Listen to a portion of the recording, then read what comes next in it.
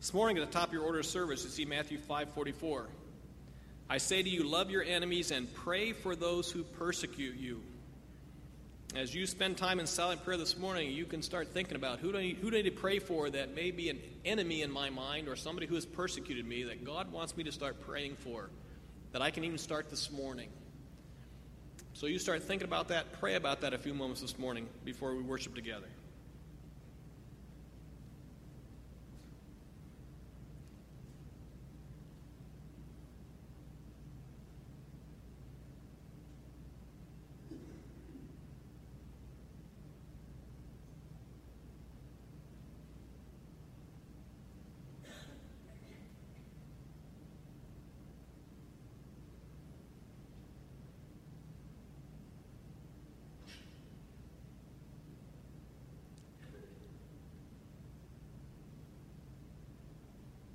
Father, while we were still sinners and your enemies, you brought us to you and saved us. And the same love you've shown to us when we were your enemies, you've asked that we show to others. And this morning, as that's part of our time of study and fellowship and worship, it's a difficult topic for us to address many times. But as we worship you this morning, and we focus on the God that you are, and what you've done for us, and the great things you want to do through us, help us to be open to your leading, to obey you as part of our worship this morning. May we not just come and listen, but we want to be doers of the word and not just hearers. So this morning, help us be true worshipers this morning who worship you in spirit and in truth. We pray this in Jesus' name. Amen. Stand, please.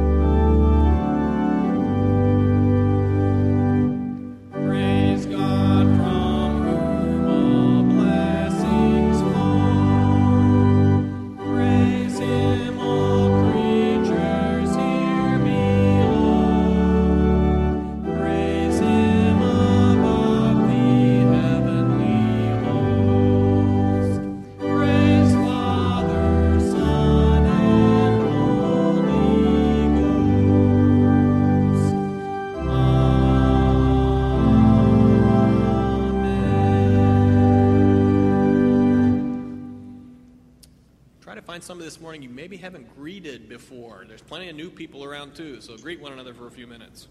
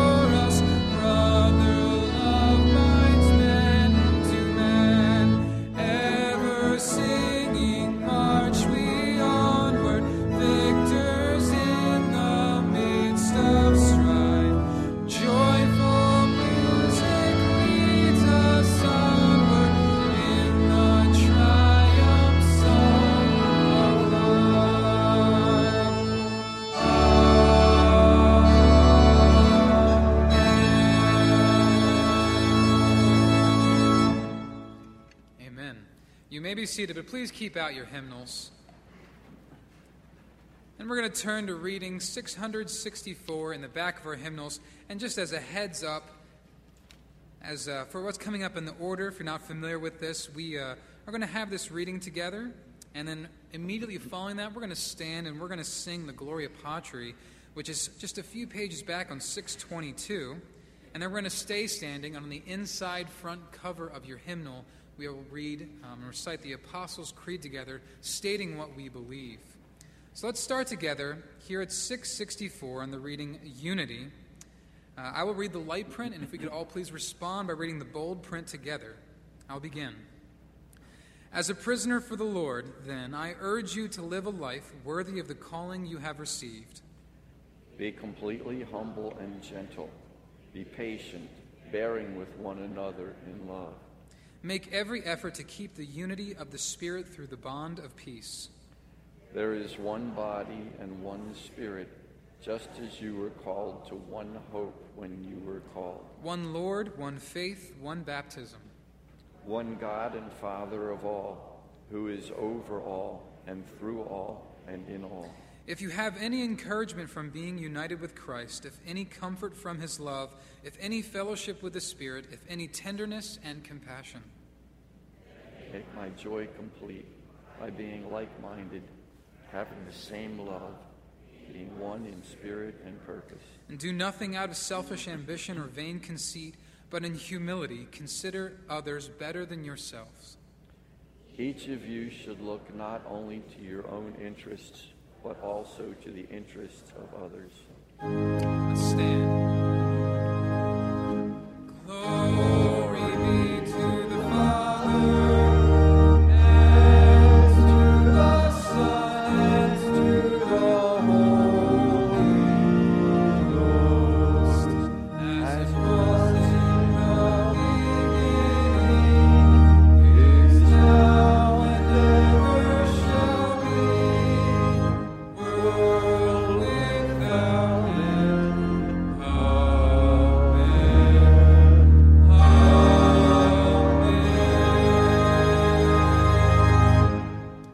I believe in God the Father Almighty, maker of heaven and earth, and in Jesus Christ, his only Son, our Lord, who was conceived by the Holy Ghost, born of the Virgin Mary, suffered under Pontius Pilate, was crucified, dead, and buried. The third day he rose again from the dead. He ascended into heaven, and sitteth on the right hand of God the Father Almighty. From thence he shall come to judge the quick and the dead. I believe in the Holy Ghost, the Holy Catholic Church, the communion of saints, the forgiveness of sins, the resurrection of the body, and the life everlasting. Amen. You may be seated.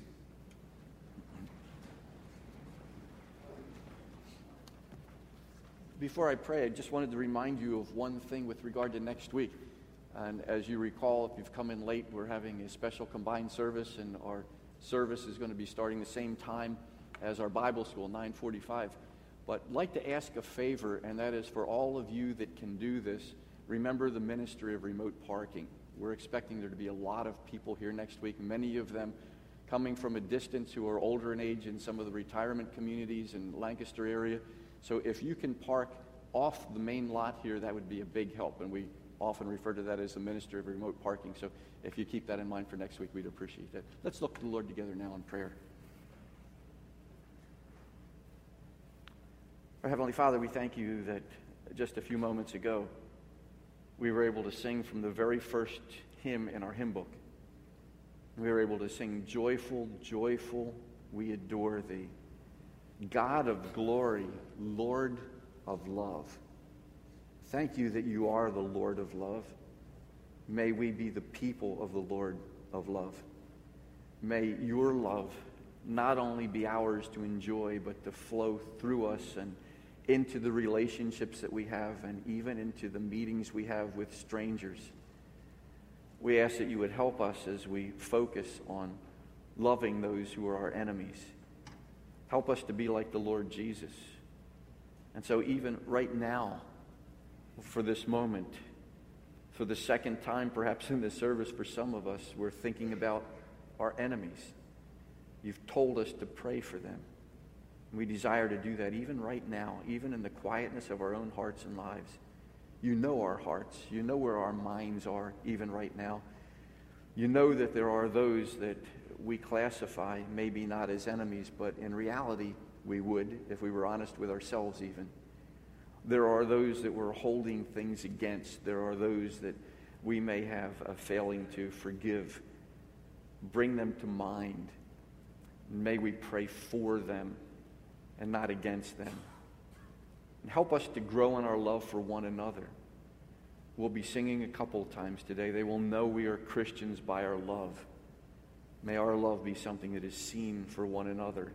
And may it bring credit to you as a result of the fact that we're your children. And thank you for the love that we as a congregation can share. Thank you that we've been challenged to help to show our love with Alden Cares and the food drive, providing food for those who are in our community, even in our church, those who are having a difficult time right now. May that love be on display. May we show the love that we have for those who come here to this church, for the care that we take for them in our nursery, even for the child care that goes on. And we pray that you would help us to meet the need that we have in our nursery, even for this very service, by providing those who are motivated by love and will show love and realize what a great ministry that is to the families who are there being taken care of in the nursery. May we be able to show love to the family of Dora McAllister in so many different ways. Thank you for those who will be helping with the service and helping to serve afterwards, and those who will be sending cards, making phone calls, doing whatever they can do to show love when there's someone who's had a difficulty, or in this case, the homegoing of a loved one. We pray that you would help us to be able to be showing love to those involved in our support group ministries. We think about those who will struggle to survive the holidays. Thank you for the ministry for them. We thank you that we can be showing love in the anniversary of our Bible school as we welcome back those who have been here and maybe moved away. Thank you for the love that will flow during the course of that particular service and the luncheon to follow. And may we show love to the people that we pray for weekly. May we show the support of the men and women serving in the armed forces, and in particular for Bruce Lefferts and for what's going on with regard to his stay in Italy.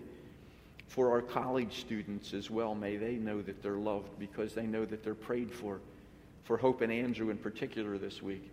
For our church leaders represented by Dan Hagman, may each of our leaders know that they're loved and prayed for. For our missionaries represented by Brian and Sandy Robinson, as our love goes out to those who are serving you throughout this world. And for our love to you, seen in our giving, because it is an act of love. May we show you that we love you as we give cheerfully and sacrificially and purposefully, the way that you've taught us.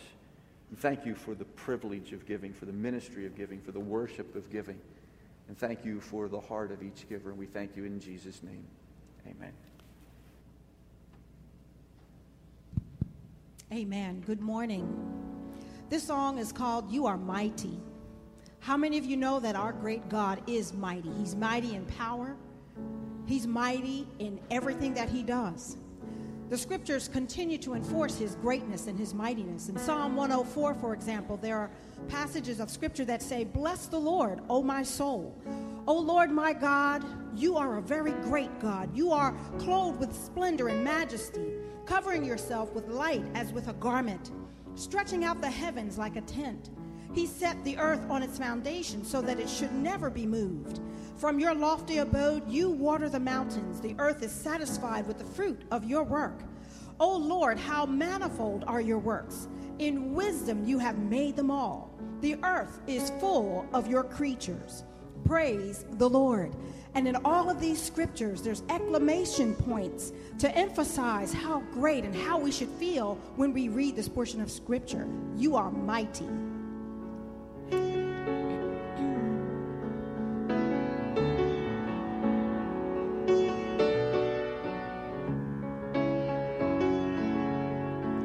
You are mighty. You are holy. You are awesome in your power. You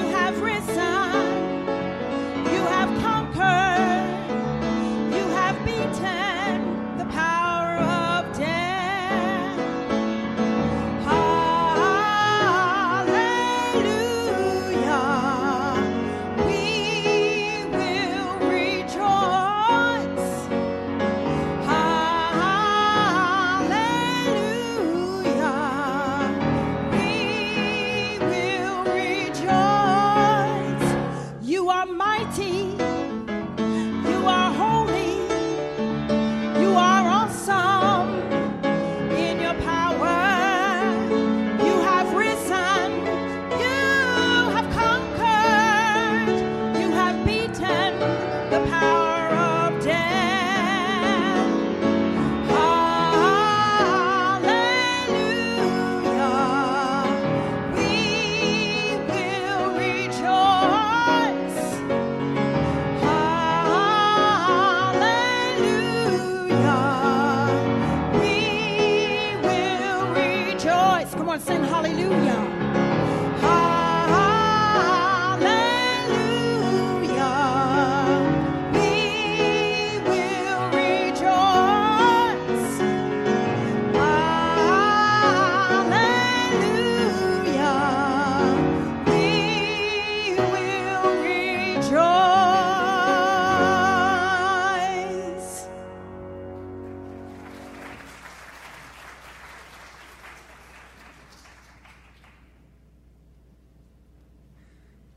Well, this time we're going to sing a hymn, but not from our hymnals. Inside of your bulletin this morning, there's a little insert with a song that may, by title, feel familiar to, called "They'll Know We Are Christians by Our Love." I'm not saying there's anything wrong with the one we have in our hymnal, but I decided to try a different arrangement. And so we're going to sing this now, all 4 verses, and should be in there. And we're going to sing it again at the end of the service because I find it's very fitting for what Paul's talking about today and throughout the theme of our order. So we're going to sing this together. So if you just want to listen to it once, or if you feel confident enough to sing along with it even right now, that'd be great. So I'm going to ask the good doctor if he'd give us an intro, and then we'll sing through "They'll Know We Are Christians by Our Love" from this sheet together.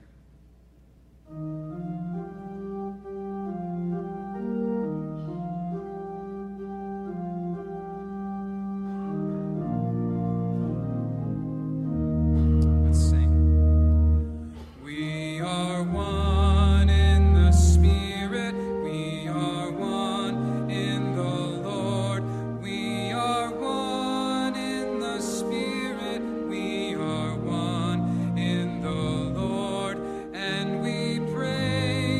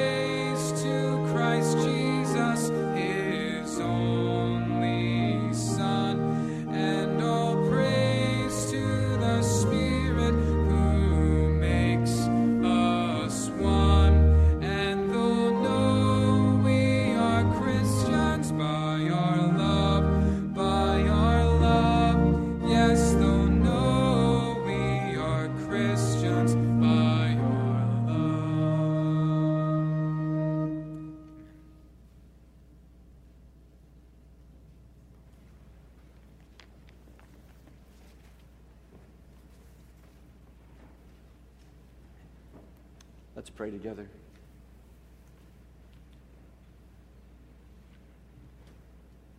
Our Heavenly Father, so true the words that Jesus said, that people will know that we're his disciples because of the love we have for one another. And in the scripture this morning, it takes it even a little further than that. May that love go from one another, even to strangers. Help us to be able to do something that may go completely against our own grain this morning. Help us to go beyond what we as humans ordinarily would. Some tough words for us this morning. And thank you that they're there, and thank you that they intersect with us even right now. Help us to be able to be obedient to them. We thank you in Jesus' name. Amen. This morning we're in Matthew chapter 5. I'd like to invite you to read with me. I'll be reading chapter 5, verses 43 through 48.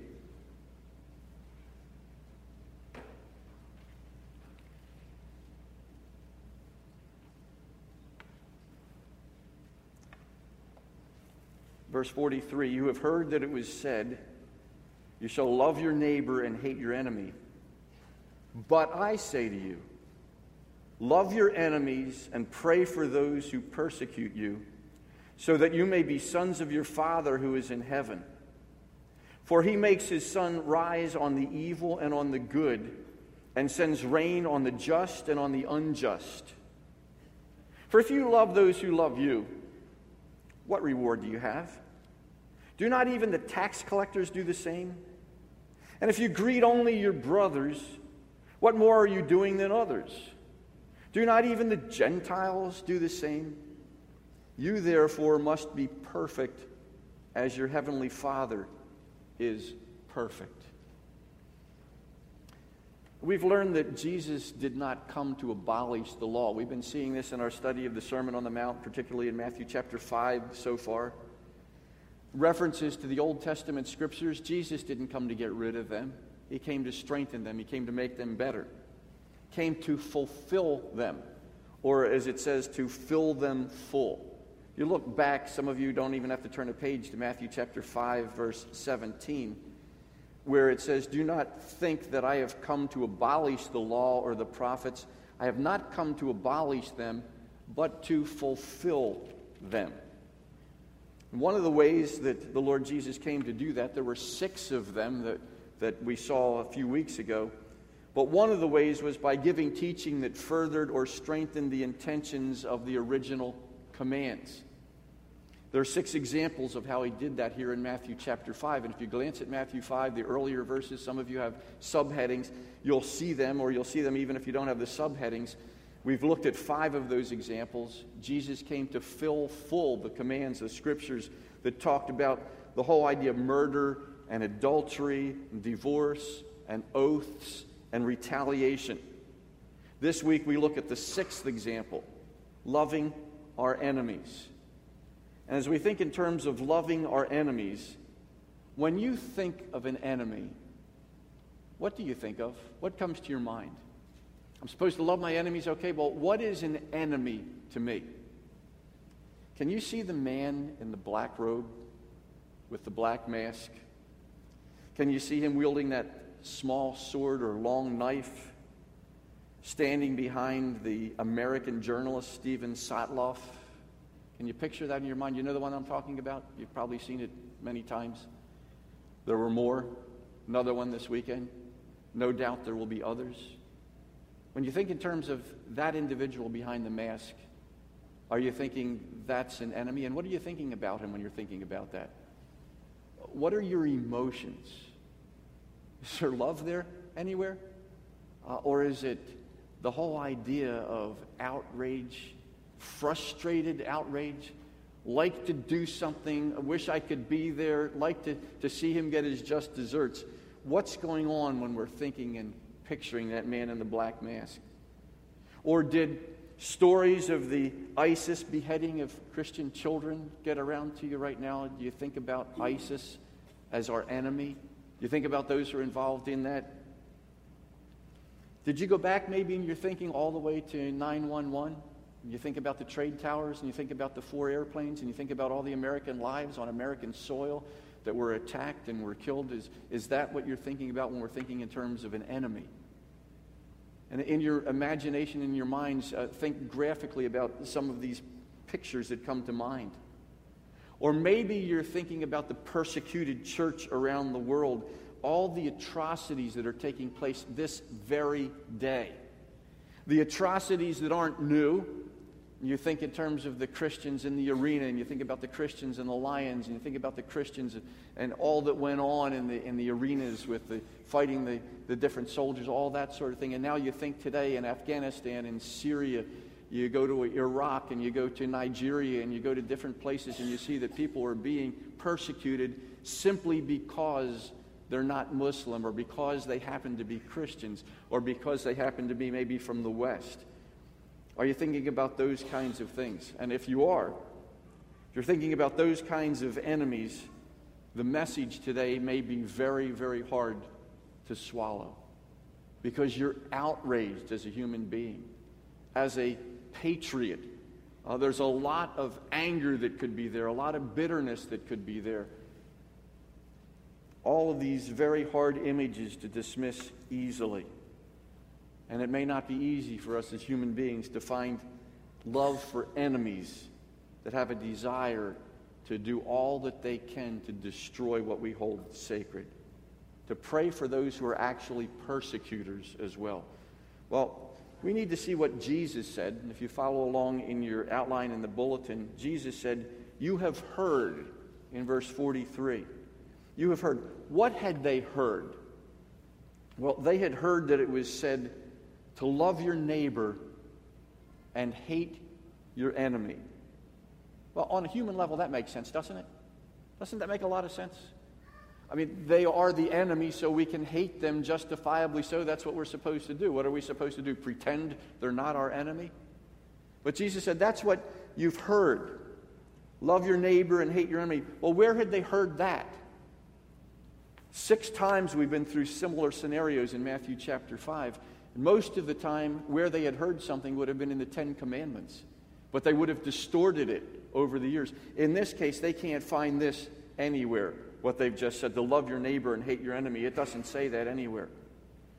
It was commanded in the law to love your neighbor, but it came to be inferred by the Jewish religious leaders that to love your neighbor meant you should hate your enemy. You can't really love your neighbor without hating your enemy.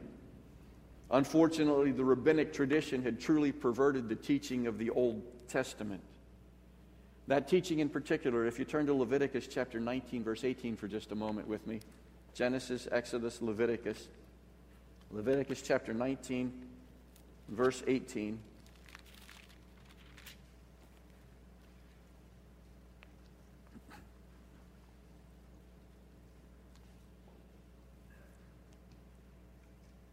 It says, "You shall not take vengeance or bear a grudge against the sons of your own people, but you shall love your neighbor as yourself. I am the Lord." Love your neighbor as yourself, it says. Now, if you look at the screen now, there are some pictures that have just come up recently, taking us back, because I really want us to feel this. I want us to see this. I want us to grapple and wrestle with this. This is the man in the mask I was referring to earlier. And you can see that ISIS is at work here, and there's a victim about to be shot. And I tried not to get graphic pictures because they are very, very bad, some of the pictures that are around today. And you remember the trade towers, and you remember what was going on at that particular time. And going back in time, the persecuted believers, going back to the time, early times, first century, going back to, going up to today, the things that go on, the burnings of whole villages and homes and people persecuted simply because of their faith. And then what had these people heard at that particular time? They're supposed to hate those enemies. But that's what they heard. Where'd they hear that from? They made it up over time, little by little. And now we're at Leviticus chapter 19, verse 18, and you see the underlining of the words, "as yourself." That is something that they had forgotten. The "as yourself" part, apparently too demanding for self-righteous Pharisees, had fallen into disuse. Love your neighbor as yourself. Jesus came to bring truth and to shed light on exactly how it is that we should view our neighbors and our enemies. Do you remember the story of the Good Samaritan? Do you remember when the Lord Jesus was telling them an answer to a question that a lawyer had, who is your neighbor? And he said, here's what a neighbor is. And he talked about a Samaritan. The Samaritans hated the Jews as much as the Jews hated the Samaritans. And here was the Good Samaritan who came to a Jewish man who needed help and gave him help. 2 Jewish people wouldn't have anything to do with him and passed him by. 2 religious leaders. Jesus understood, who is your neighbor? Your neighbor is anybody and everybody. That was the point that he was making. That was the point that had been lost by the people of Israel at that particular time. Here's what one individual has said with regard to the Gentiles. The Gentiles weren't neighbors. The Samaritans weren't neighbors. The only people to love for Jews would be other Jews, and they'd have to be the right kind of Jews and treat them the same way they wanted to be treated. Here's what one writer has said. A saying of the Pharisees has been discovered that reads, if a Jew sees a Gentile fallen into the sea, let him by no means lift him out. For it is written, thou shalt not rise up against the blood of thy neighbor, but this man is not thy neighbor. It's little wonder, he says, that the Romans charged Jews with hatred of the human race, because they loved their neighbors who were a very exclusive group of people and didn't care at all, and in fact hated all of the other ones. Hatred of the human race. That's what Jesus was dealing with. That was what was going on at this particular time. That's what they had heard. That's what they were doing. Then Jesus came along. But I say to you, do you notice the but again, the contrast that has always been there all 6 of the times here in Matthew chapter 5. But I say to you. Well, what exactly did Jesus say? Jesus ignored the part about loving your neighbors because that was a given, that was all there, but he jumped right to the heart of the matter when he said, love your enemies and pray for those who persecute you. Notice enemies is plural here. They come in all sizes and shapes, and they are more than international terrorists. We saw the pictures, we have the images, we're thinking about them, and we're thinking, well, okay, it's difficult to hate all that much at a distance. I'll never see these people, but our enemies are far more than international terrorists. They could be that 6th grader who made fun of the way you looked. And I'm not talking to 6th graders now, I'm talking to all of us who ever were that age. Could be that 6th grader. He made fun of the way you looked, and you still remember that. He made fun of the way you tried to play sports, and you remember that too. I can visualize this in my mind, making fun of my artwork. I was not a great artist. Never have been, never will be. When they would say something like, I want you to sketch a cow, I'd try to draw a cow, and at the end of it, it would look like a house with eyes. And people could easily make fun, but think about that. Our enemies may be people who in our past did all sorts of things to damage our self-worth, our self-image, and we still remember that, and it still hurts. And for many people, it still affects the way they live. But maybe as we're thinking about who really is the enemy here, Jesus saying here, love your enemies. Maybe it was some kid or kids in school who bullied you, picked on you, made you afraid to go to school, made it very, very uncomfortable to be a part of what was going on. You couldn't really enter into it. Maybe it was a fellow worker who lied about you. Maybe even during the appraisal time, there were things said about you that were totally untrue. Here's a tough one. Maybe it was someone who hurt your child or someone that you love. Someone who hurt somebody really close to you. Maybe it was someone who stole from you, someone who cheated you, someone who got what you deserved, someone who broke a solemn promise and kind of pulled the whole rug right out from under you. Maybe it was somebody who abused you or beat you or screamed at you or rejected you or did the same to somebody that you loved. Maybe it was those who discriminated against you, who treated you unfairly, who talked behind your back, who gossiped about you, who made you look bad, made you feel bad. Maybe it was somebody who made fun of you and then would have nothing to do with you after that because simply you went to church, or you refused to party with them the way they wanted to, or because you decided to save your virginity for your marriage partner and they couldn't understand that and ridiculed you and derided you as a result of that. Maybe your enemy is somebody who made fun of you because you carried a Bible occasionally, or because you were offended at their profanity, or when they took the name of the Lord in vain or misused his name. Maybe it was somebody in the past who decided that they would label you and call you a holy roller or a goody-goody or a Deacon Dan or a religious fanatic or a cultist or a Jesus freak or worse. Again, enemies come in all sizes, all shapes, and they leave their marks and their prints all over us. And when Jesus says, love your enemies, not just talking about international terrorists, but he certainly is including them and adding to that a list that could be very, very long. Let me ask this question. How do I know whether I consider someone my enemy? How do I know that? Let's say I'm getting serious already about this because Jesus says, love your enemies. Well, okay, who does this mean? Who are my enemies? Here's a good place to start. Ask yourself this question. Whose name or what group came into my mind when this subject was first introduced this morning? Whose name has been there in my mind as we've been playing through all of these things? That's a good place to start.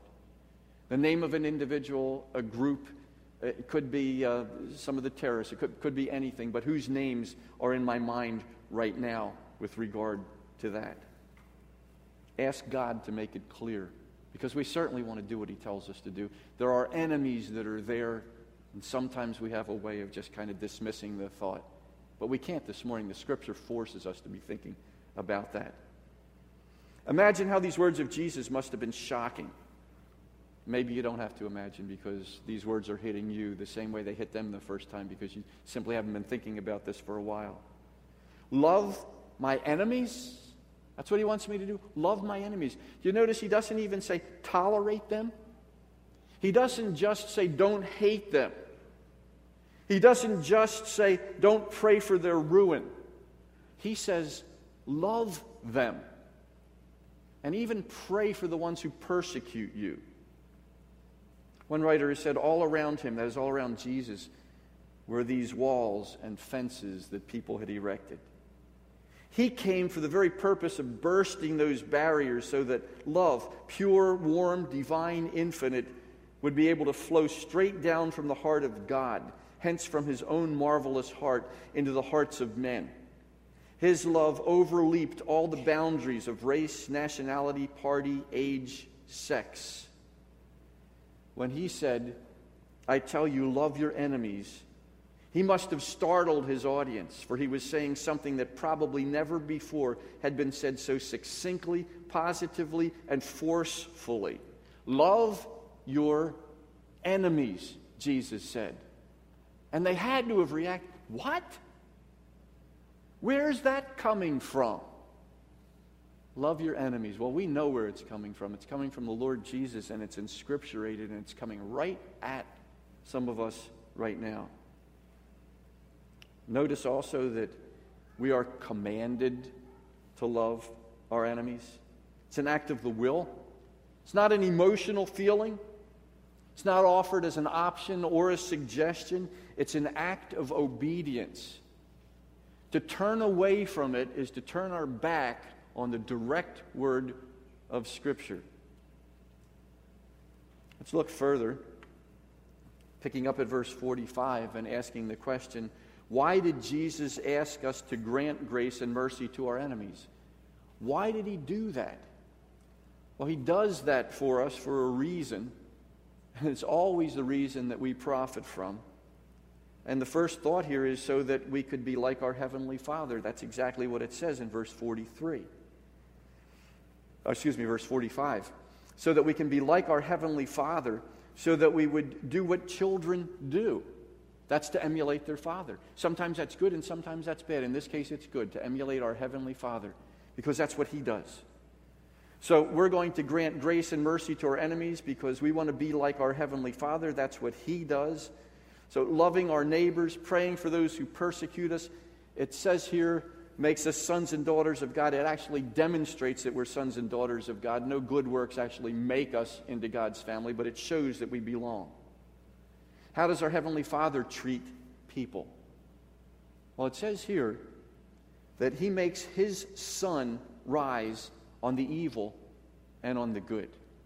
The sun, a great benefit, a great blessing to everyone on the planet. We couldn't exist without the sun, but the sun does so many things. Some of them the Lord, some of them that we don't think about very often. But think about the benefits of the sun, that He doesn't withhold from the evil. He doesn't just allow for the good. The sun gives us light, obviously gives us warmth, gives us photosynthesis to help grow plants, gives us vitamin D. You know, we don't have to use the vitamin D in the bottles if we're out in the sun more often. Also, it gives bone health to older adults. It helps to heal psoriasis. It aids the body in the production of melatonin that helps us to sleep. It aids with depression. It does so many nice things, not just for the good people, not just for believers, but for everybody. That's how our Heavenly Father treats the people of the world. He gives this good thing to everyone. Not only that, He sends rain for everyone, the just and the unjust. And He does it for a purpose. This is what theologians refer to as common grace. God gives this to everyone. Common grace. Why? It's a testimony to who He is, to His love. And if it's a testimony to His love and we're His ambassadors, then we should be treating people with that same love. Acts chapter 14, verse 17 tells us this. Yet He did not leave Himself without witness. Part of the witness that God left on this planet is what it says next. For He did good by giving you rains from heaven and fruitful seasons, satisfying your hearts with food and gladness. And in Romans chapter 2, verse 4, or do you presume on the riches of His kindness and forbearance and patience, not knowing that God's kindness is meant to lead you to repentance?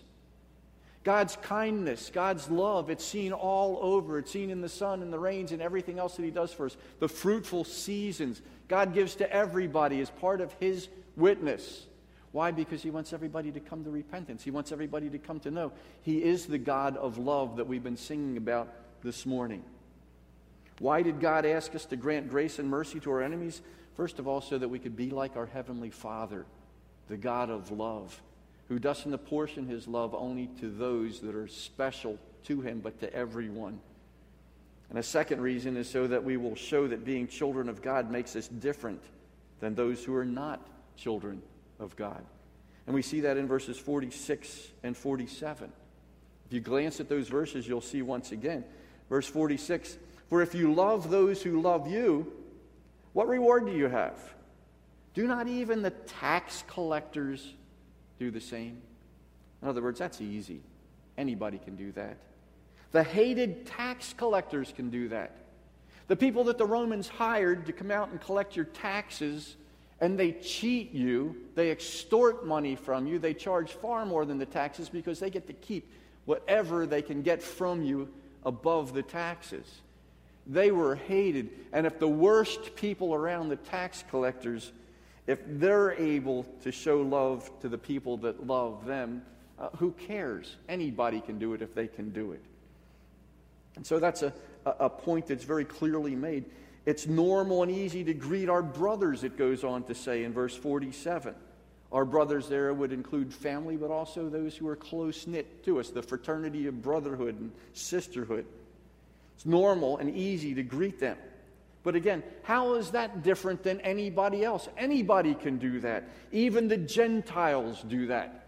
So if the tax collectors who are hated and the Gentiles who are hated, if they can do this, and that's all you're doing, you haven't done anything laudable or rewardable. There's nothing good in that.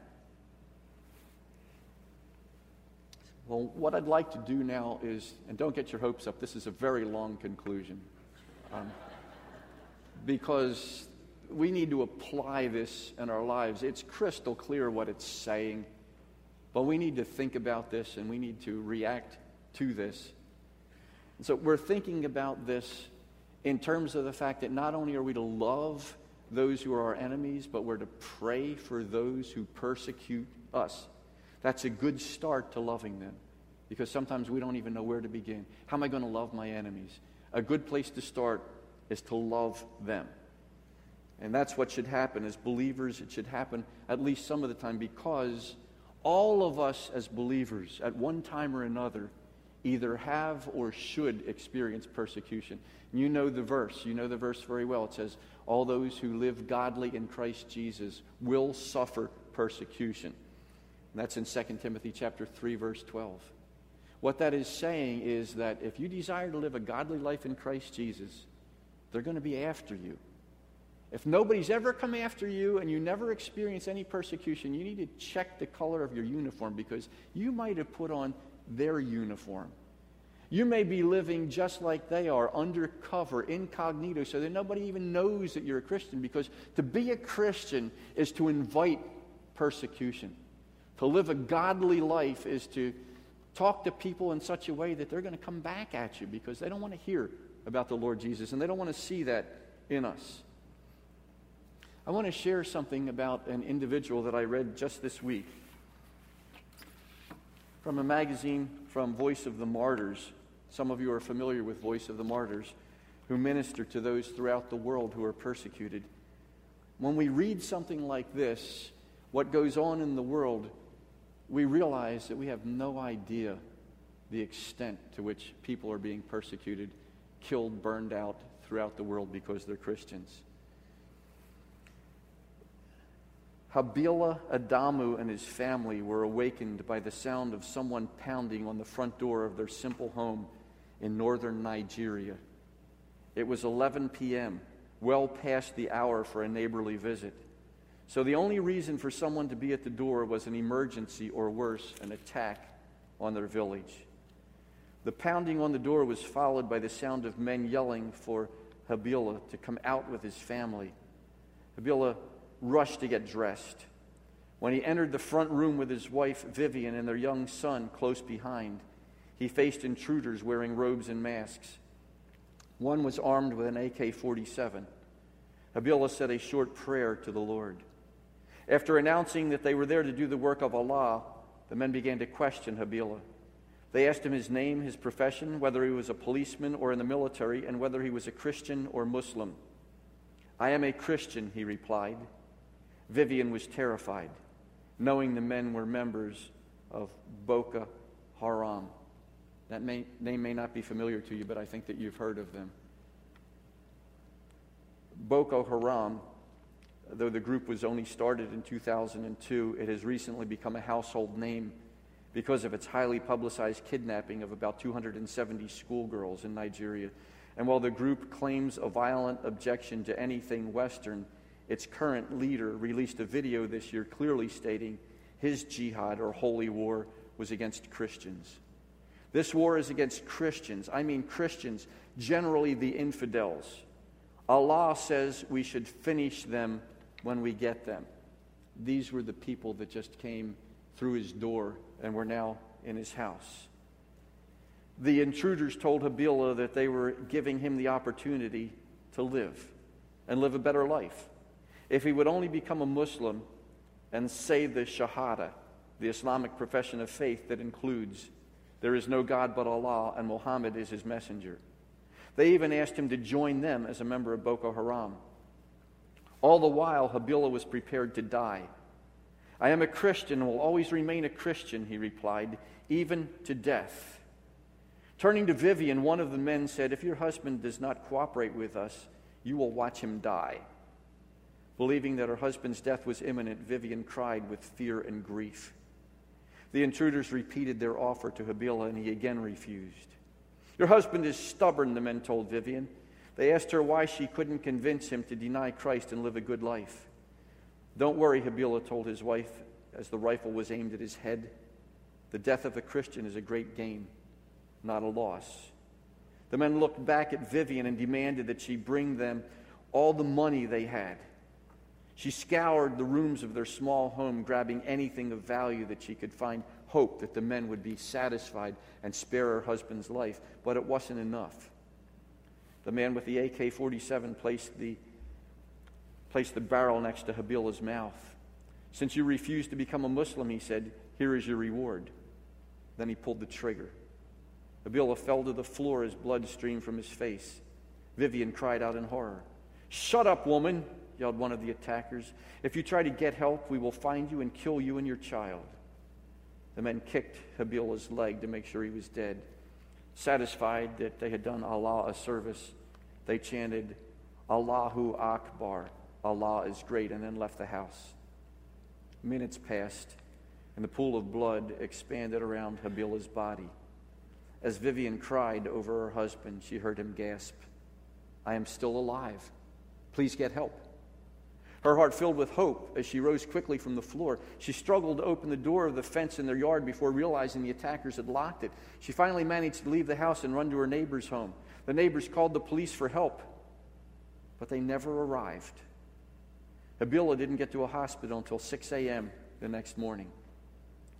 During the attack in November 2012, Boko Haram raided the homes of more than 30 members of Habilah's church.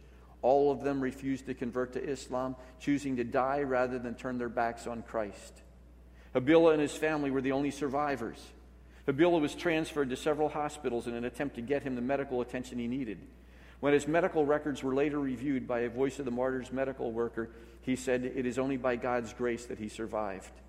Habilah was scheduled to undergo a bone graft to repair his cheekbone, which was destroyed by the bullet. But before doctors began the operation, they were shocked to see that his cheekbone had healed. There was no need for the graft. Today, Habilah continues to share his testimony with others.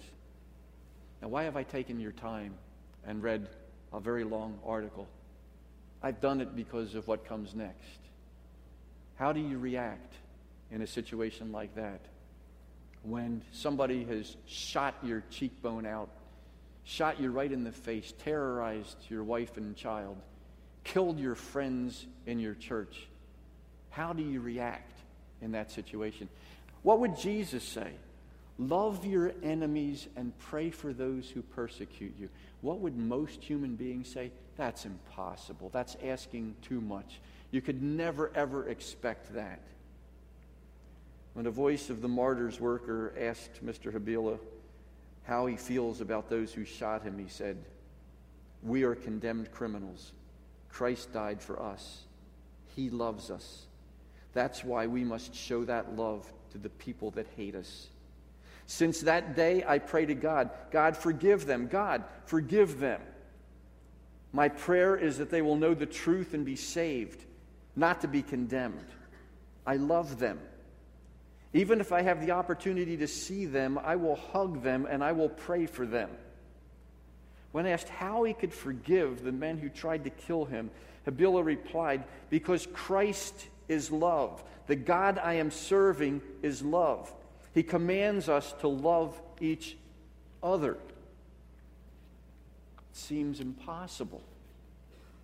And yet God calls us to that.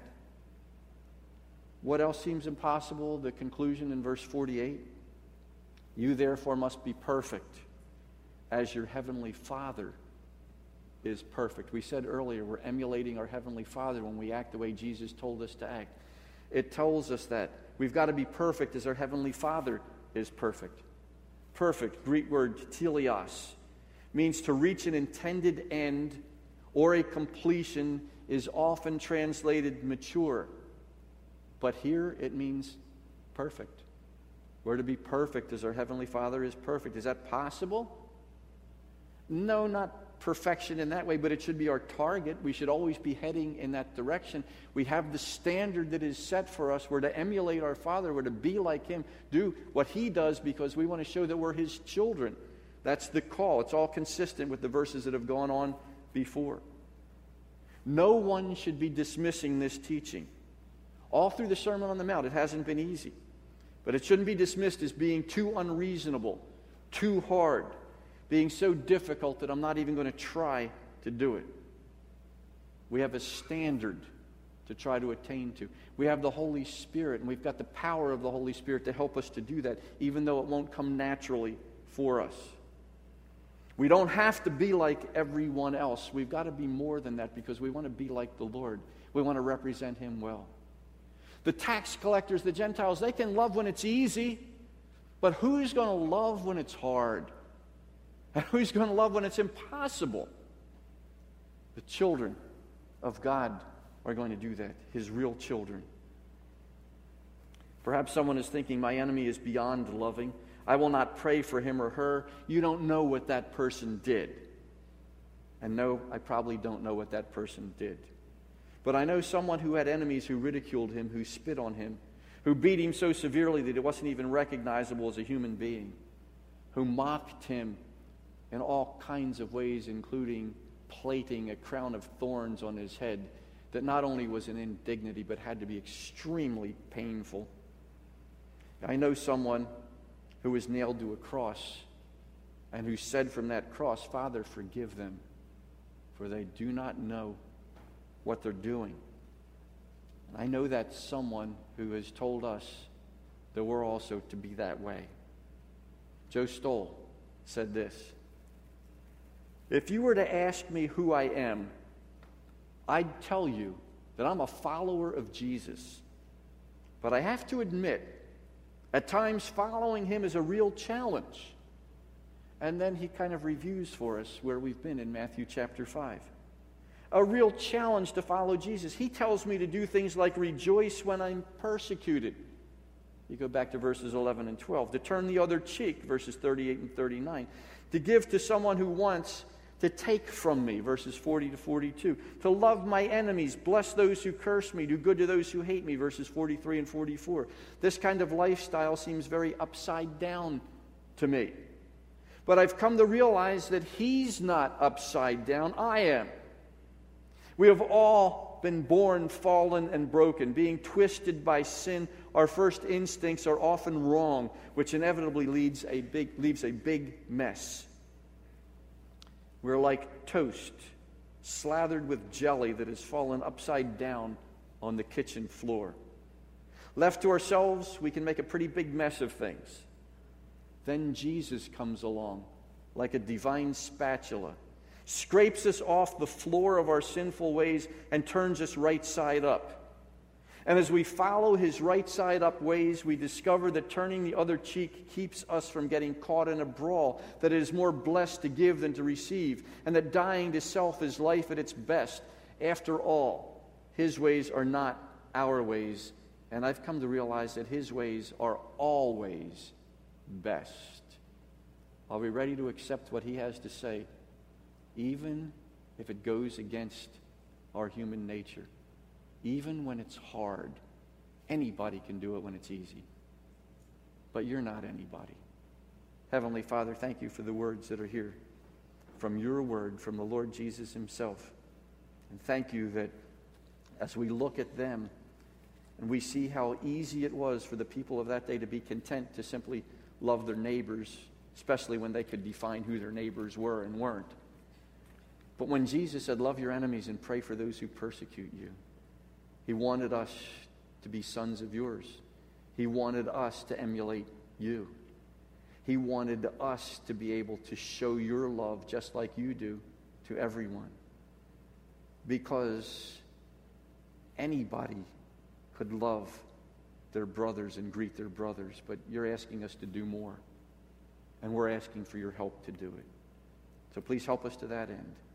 Help us so that we can be seeking the standard of perfection just as you are. And we thank you in Jesus' name. Amen.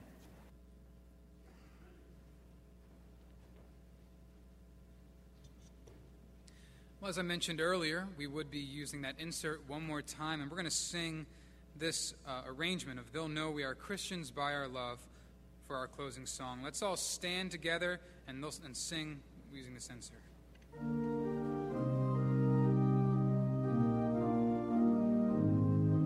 Let's sing. We are one in the Spirit. We are one in the Lord. We are one in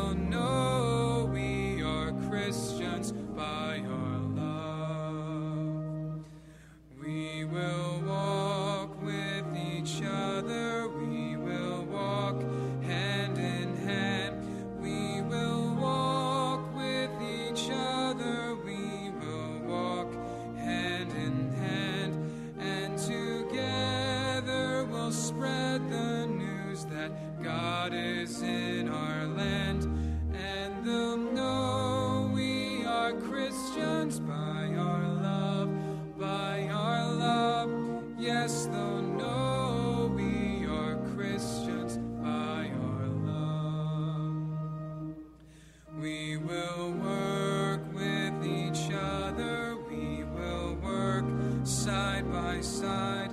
We will work with each other. We will work side by side, and we'll guard each one's dignity and save each one's pride. And they'll know we are Christians by our love, by our love. Yes, they'll know we are Christians by our love.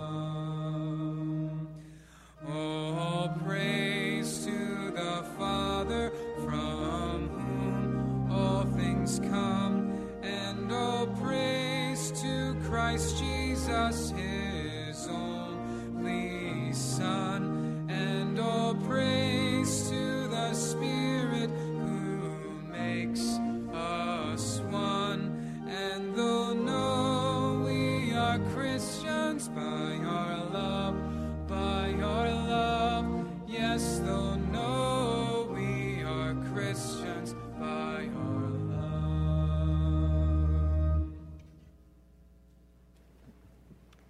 If you like that arrangement, Derek did it. If you didn't like it, I'm not telling you who arranged it. Let's pray together. Heavenly Father, I'd like to pray for the man in the mask.